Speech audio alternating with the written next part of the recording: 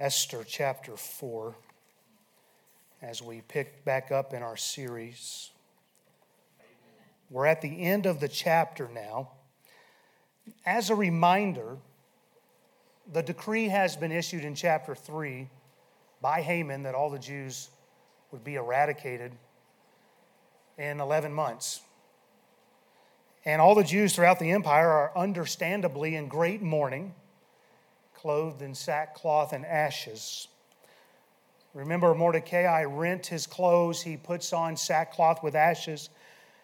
And he goes into the middle of the city and he cries with a loud, bitter cry. And then he comes before the king's gate. But we talked about how he could go no further. When Esther finds out that Mordecai is grieving, she grieves. She sends a change of clothes out to him in hopes that he will clean himself up, that they can meet together to discuss what's going on. He refuses to put off his sackcloth, given the seriousness of the situation they are under. And so Esther sent out Hathach to go and see what's going on. And he acts as a mediator between her and Mordecai.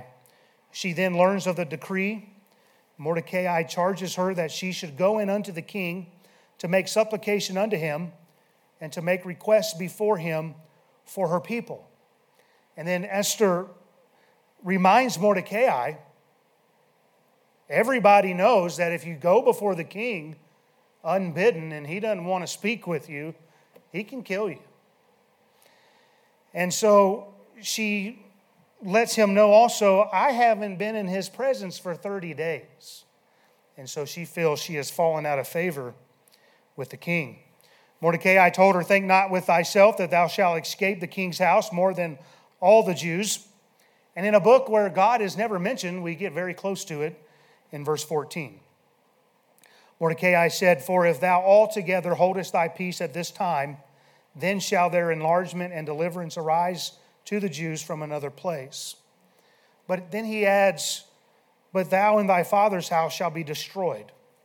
So if she doesn't do something, he believes she's going to die anyway. And since he's of her house in a physical relation, being her uncle, his life would also end, he believes. And we considered the most famous phrase in this book when Mordecai says to Esther, and who knoweth whether thou art come to the kingdom for such a time as this? The time had come for them to recognize God's providence in all that has taken place in this book so far. She has not been elevated to the position of queen by chance. We don't always understand all that we're going through in the moment. But over time, if we'll stay with God, we come to understand what God was doing back there in that moment. And it starts to make sense. We left off last time with Esther being brought to a decision point about coming clean with who she is, what she believes, and to whom she belongs. She had her private life and her identity as a Jew. She has her public life as the queen. And now the time has come to decide, what is she going to be? And that's a challenge for those who may still be on the fence, that you have two different identities. You have one here, and then you have one outside of here, where they don't know that you've been in here. We're all tired tonight, I can tell. Amen. That's okay. So what's your identity going to be? Because I promise you, if it hasn't already, the day is coming when you will be forced to make a decision where you will stand. Matthew 10, 32 and 33. Whosoever therefore shall confess me before men, him will I confess also before my Father which is in heaven. But whosoever shall deny me before men, him will I also deny before my Father which is in heaven. Now, we've covered a lot of thoughts and a lot of applications, so please go back and listen if you've missed anything. But this brings us to where we left off, and let's read from chapter 4, verses 15 through 17. Then Esther bade them return Mordecai this answer. Go gather together all the Jews that are present in Shushan, and fast ye for me, and neither eat nor drink 3 days, night or day. I also and my maidens will fast likewise. And so will I go in unto the king, which is not according to the law, and if I perish, I perish. So Esther sends word to Mordecai that she's planning to go before the king unbidden. And I see here how encouragement can be such a help in a person's life. I've said it often when it comes to raising children, but I believe that our encouragement goes way further than just our discipline. And Mordecai here, he has encouraged her, and he says to her, who knoweth whether thou art come to the kingdom for such a time as this? And without mentioning God, don't you get the sense that he's saying something like this?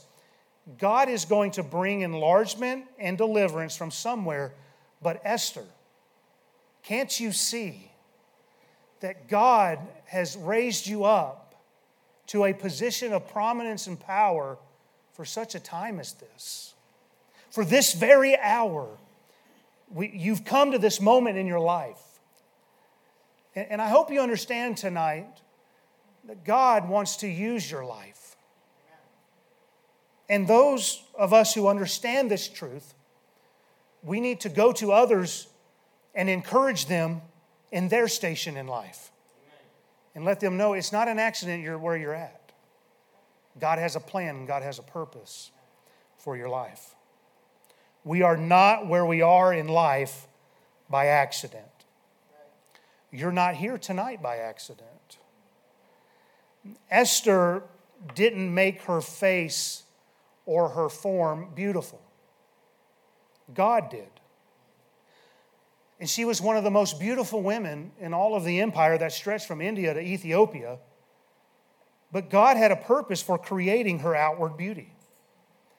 And I know we good Baptists don't like hearing that God can use something as superficial as outward beauty. But He can, and He does. Read the book of Esther. Okay, all the ugly people are mad at me now.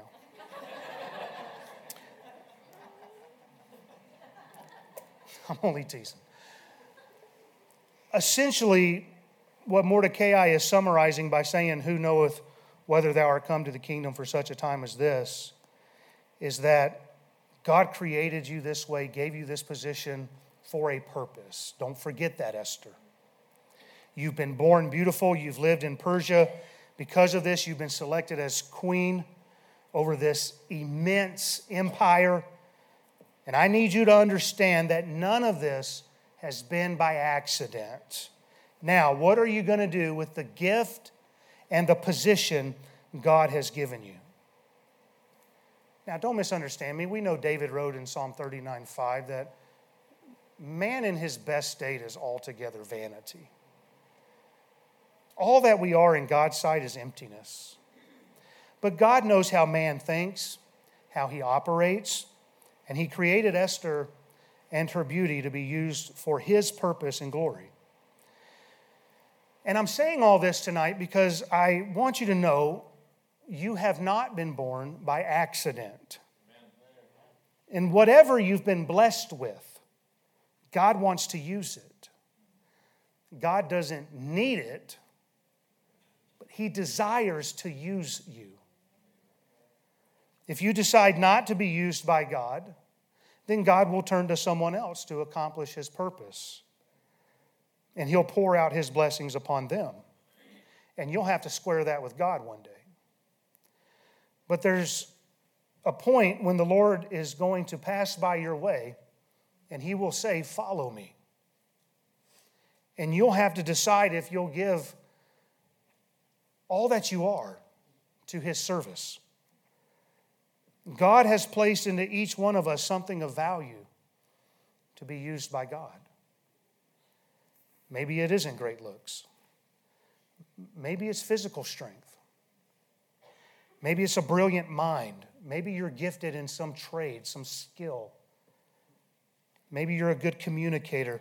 Maybe you're good in something to do with home economics or administration or whatever else you want to try to put into a list.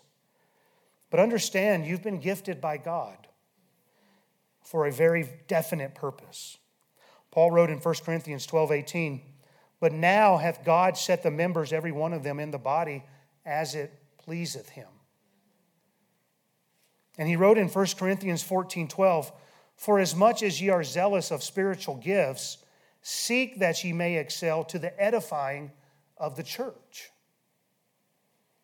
You're not in this life by accident. You're not in this body of believers by accident. God has something He has gifted you to do. And if you don't know what that is yet, then just work at being available. Maybe you've heard the saying, the greatest ability is availability. I remember my dad saying that to me when I was a young man. And I am so blessed he taught me that principle. Perhaps you've heard God doesn't call the qualified, but He qualifies the called. I have found both of these sentiments to be true in my life. I don't consider myself to have any great talent, and I don't have any great qualifications. But years ago, I said, "Here am I, Lord, use me." Amen. And you know what God began to do? He began to use my life. And it started with just being available. That led to me being faithful to church services, which led to me being faithful reading my Bible, which led me to be faithful in prayer, which led me to be faithful in witnessing, which led me to be faithful in giving. 5 to Thrive. I think all of that happened in Korea.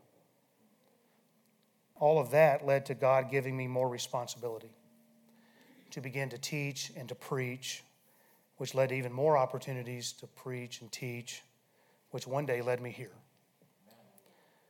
And now I want every one of you to be able to experience the wonderful feeling of knowing you are accomplishing what God wants you to do in this life, that He's blessed you with.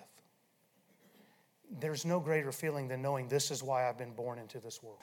Doing that for God. And don't think you have to be a pastor or something like that.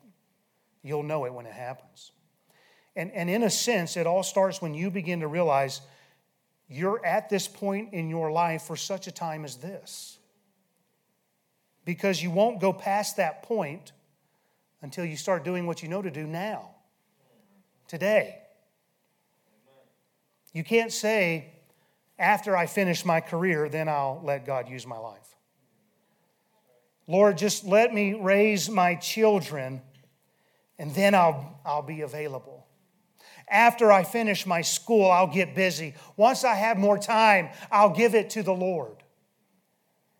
It begins now by realizing you are here for such a time as this. You're in your job for such a time as this. You are their missionary. It begins when you realize you're in this church for such a time as this. You are here to serve. And what God will begin to do with your life as you become faithful in the little things like 5 to Thrive and faithful to be light and salt where you're at, God will begin to give you more responsibility. And I'm just trying to communicate to you, there's significance in your life today. It's not waiting for you out there. There may be something God has for you out there, but you got to get busy now. Tomorrow may never arrive. So don't wait till later. Life's too short anyhow, amen? So get busy now. Because before you know it, your body's going to start breaking down.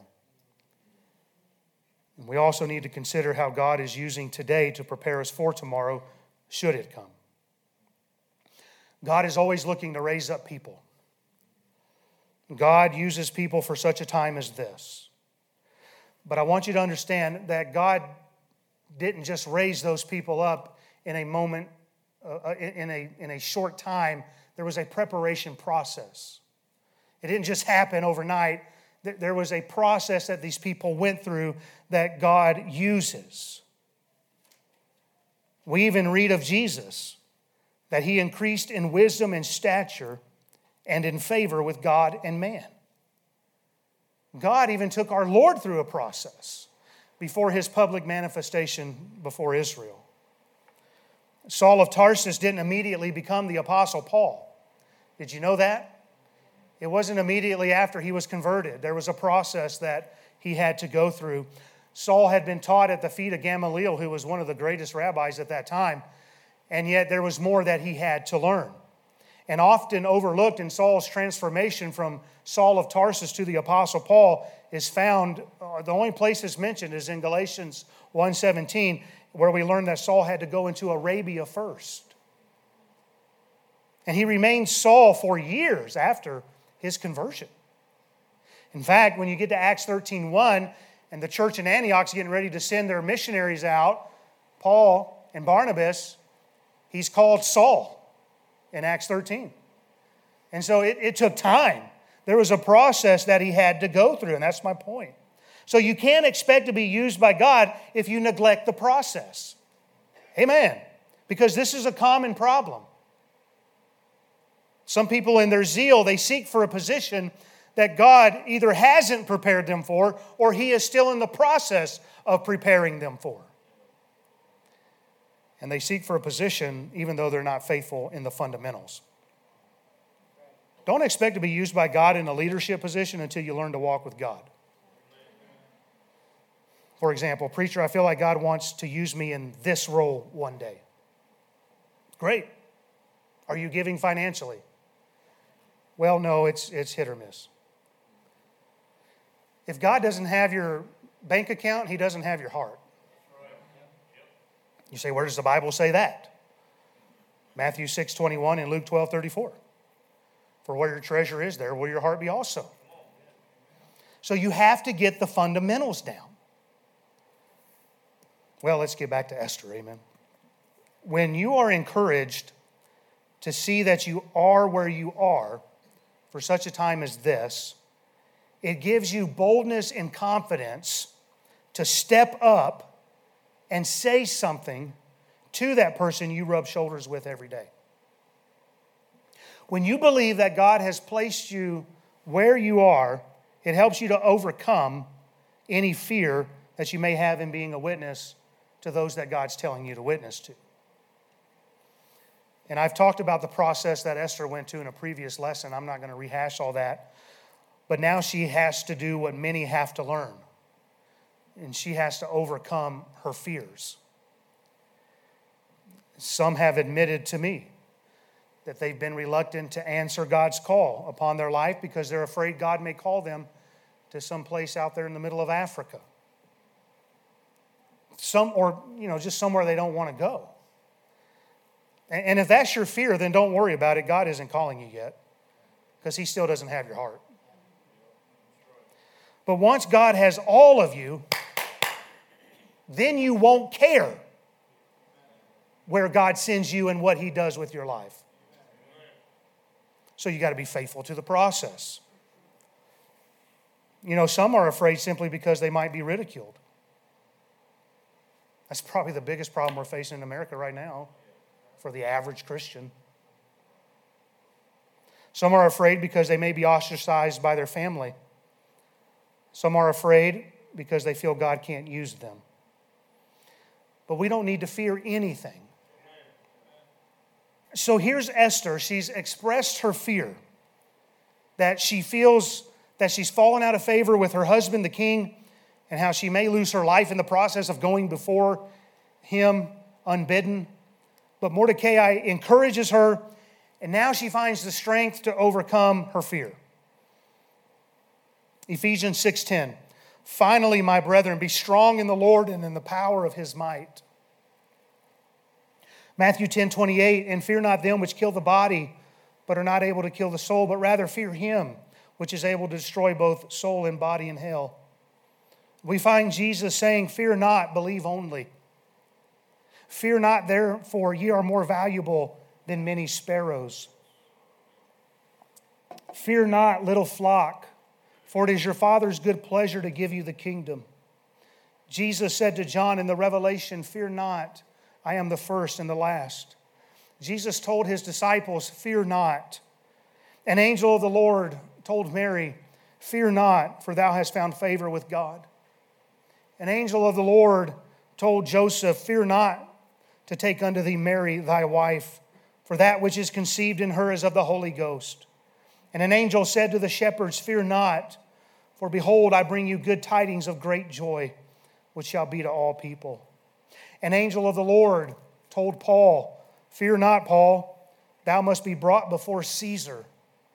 God told Abram, "Fear not, I am thy shield and thy exceeding great reward."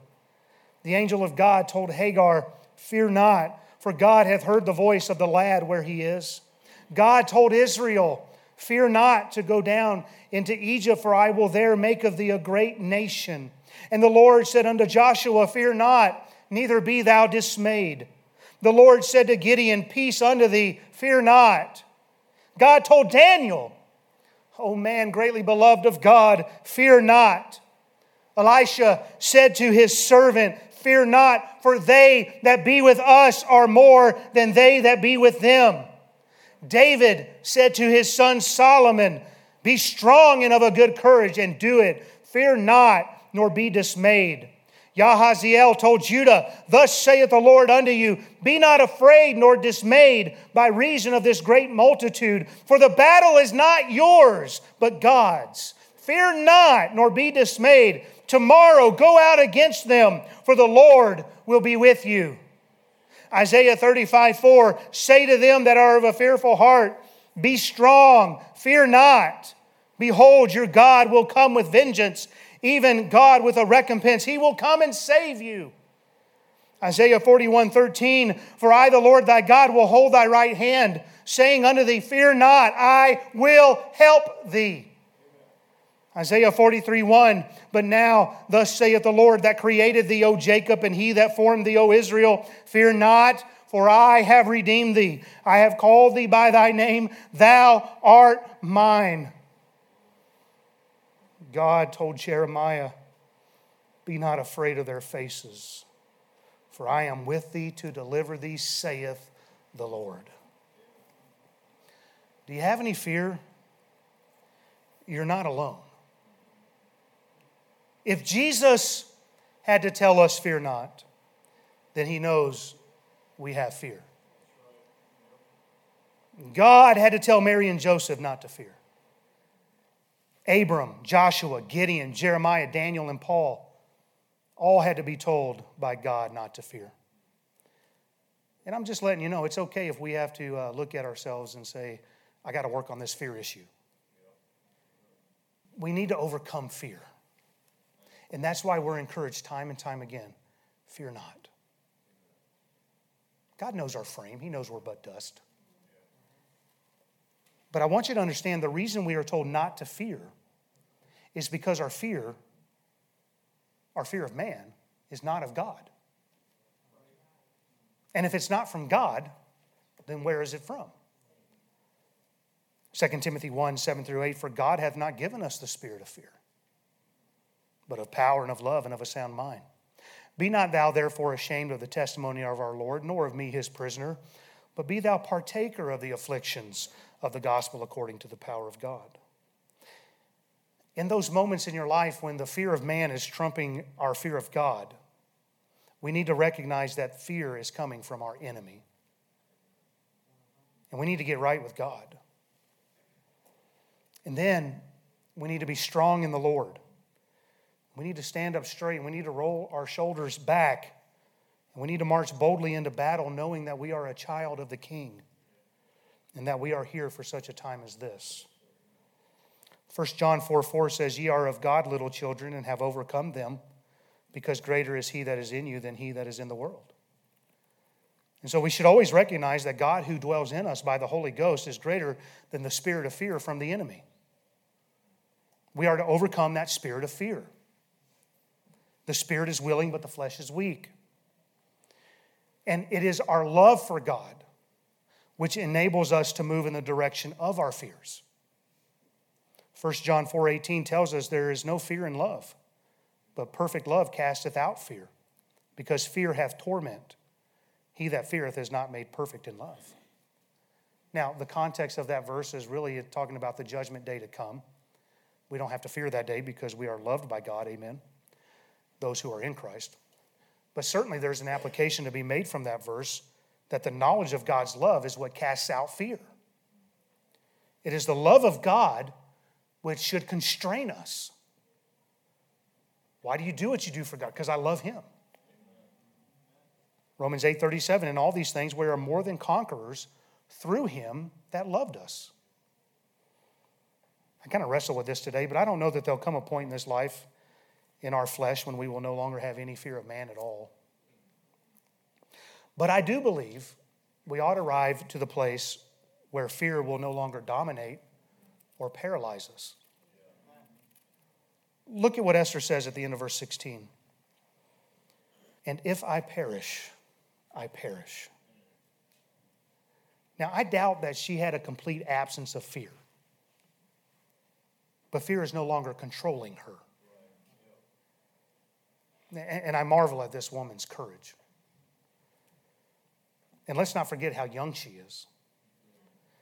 We're never told her age, but she was taken as a virgin.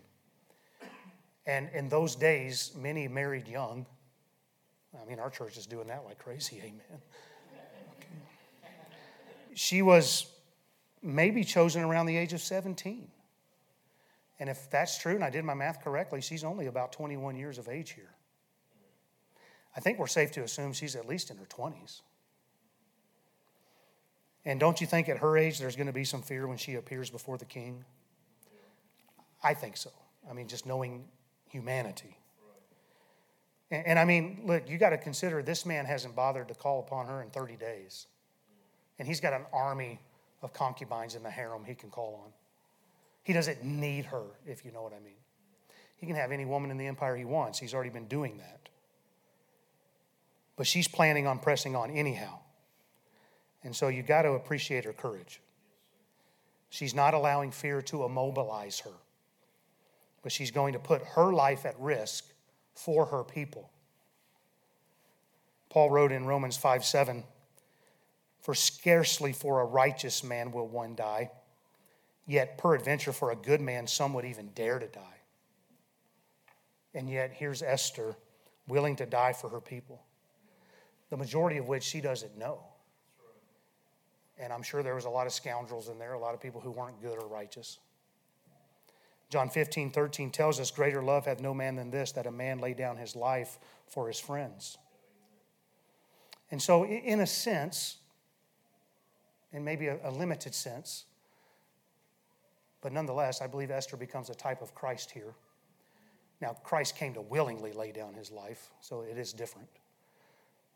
But in that verse in Romans 5, the next verse, but God commendeth his love toward us in that while we were yet sinners, Christ died for us.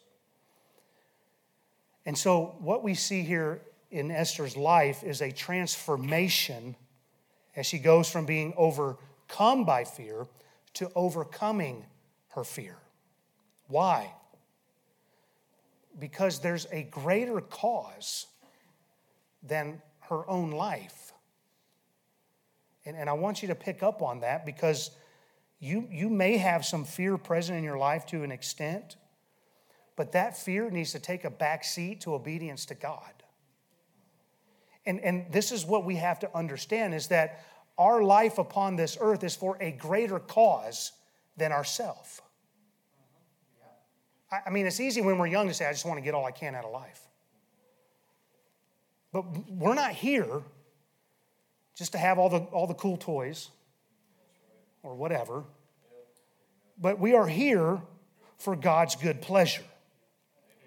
And we have to see the work of God greater than ourselves. A soul who needs to hear about Jesus' saving power and grace, it needs to be a greater cause than our fear of man. People are dying and going to a devil's hell. And that ought to motivate us. That cause ought to be greater than our life, who has now been spared from his wrath to come. It needs to be greater than our own selfishness. Because here's what a lot of people are going to do come the last Friday of the month, at ladies' meeting: I'm just too tired. Or what men are going to do on the first Saturday of the month: I'm just too tired. Or on Wednesday night, Sunday night, whatever: I'm just too tired. Selfish desires. We have to die to ourselves. We have to die to our own ambitions. And we have to serve and love our God with all of our heart, mind, soul, and strength. We don't have time to get into it tonight, but Esther doesn't go forward into this unprepared. This is not just a snap encouragement by Mordecai and a quick decision by Esther. There's going to be a 3-day period of fasting. And we'll get to that next time. For tonight, are you allowing the fear of man to cripple your life for God? Is the fear of man hurting your witnessing endeavors? I'm not even asking people when's the last time you led somebody to the Lord, because I believe the Lord brings the harvest. And we start asking that question, we'll start getting puffed up with pride pretty quick. But I will ask you tonight, when's the last time you witnessed to somebody? Are you allowing fear to hold you back from the greater cause God has called you to? Please remember, this fear is not coming from God. And I hope you can see the need, because our eyes affect our heart. So give yourself to God and allow Him to use your life as He sees fit. Let's pray.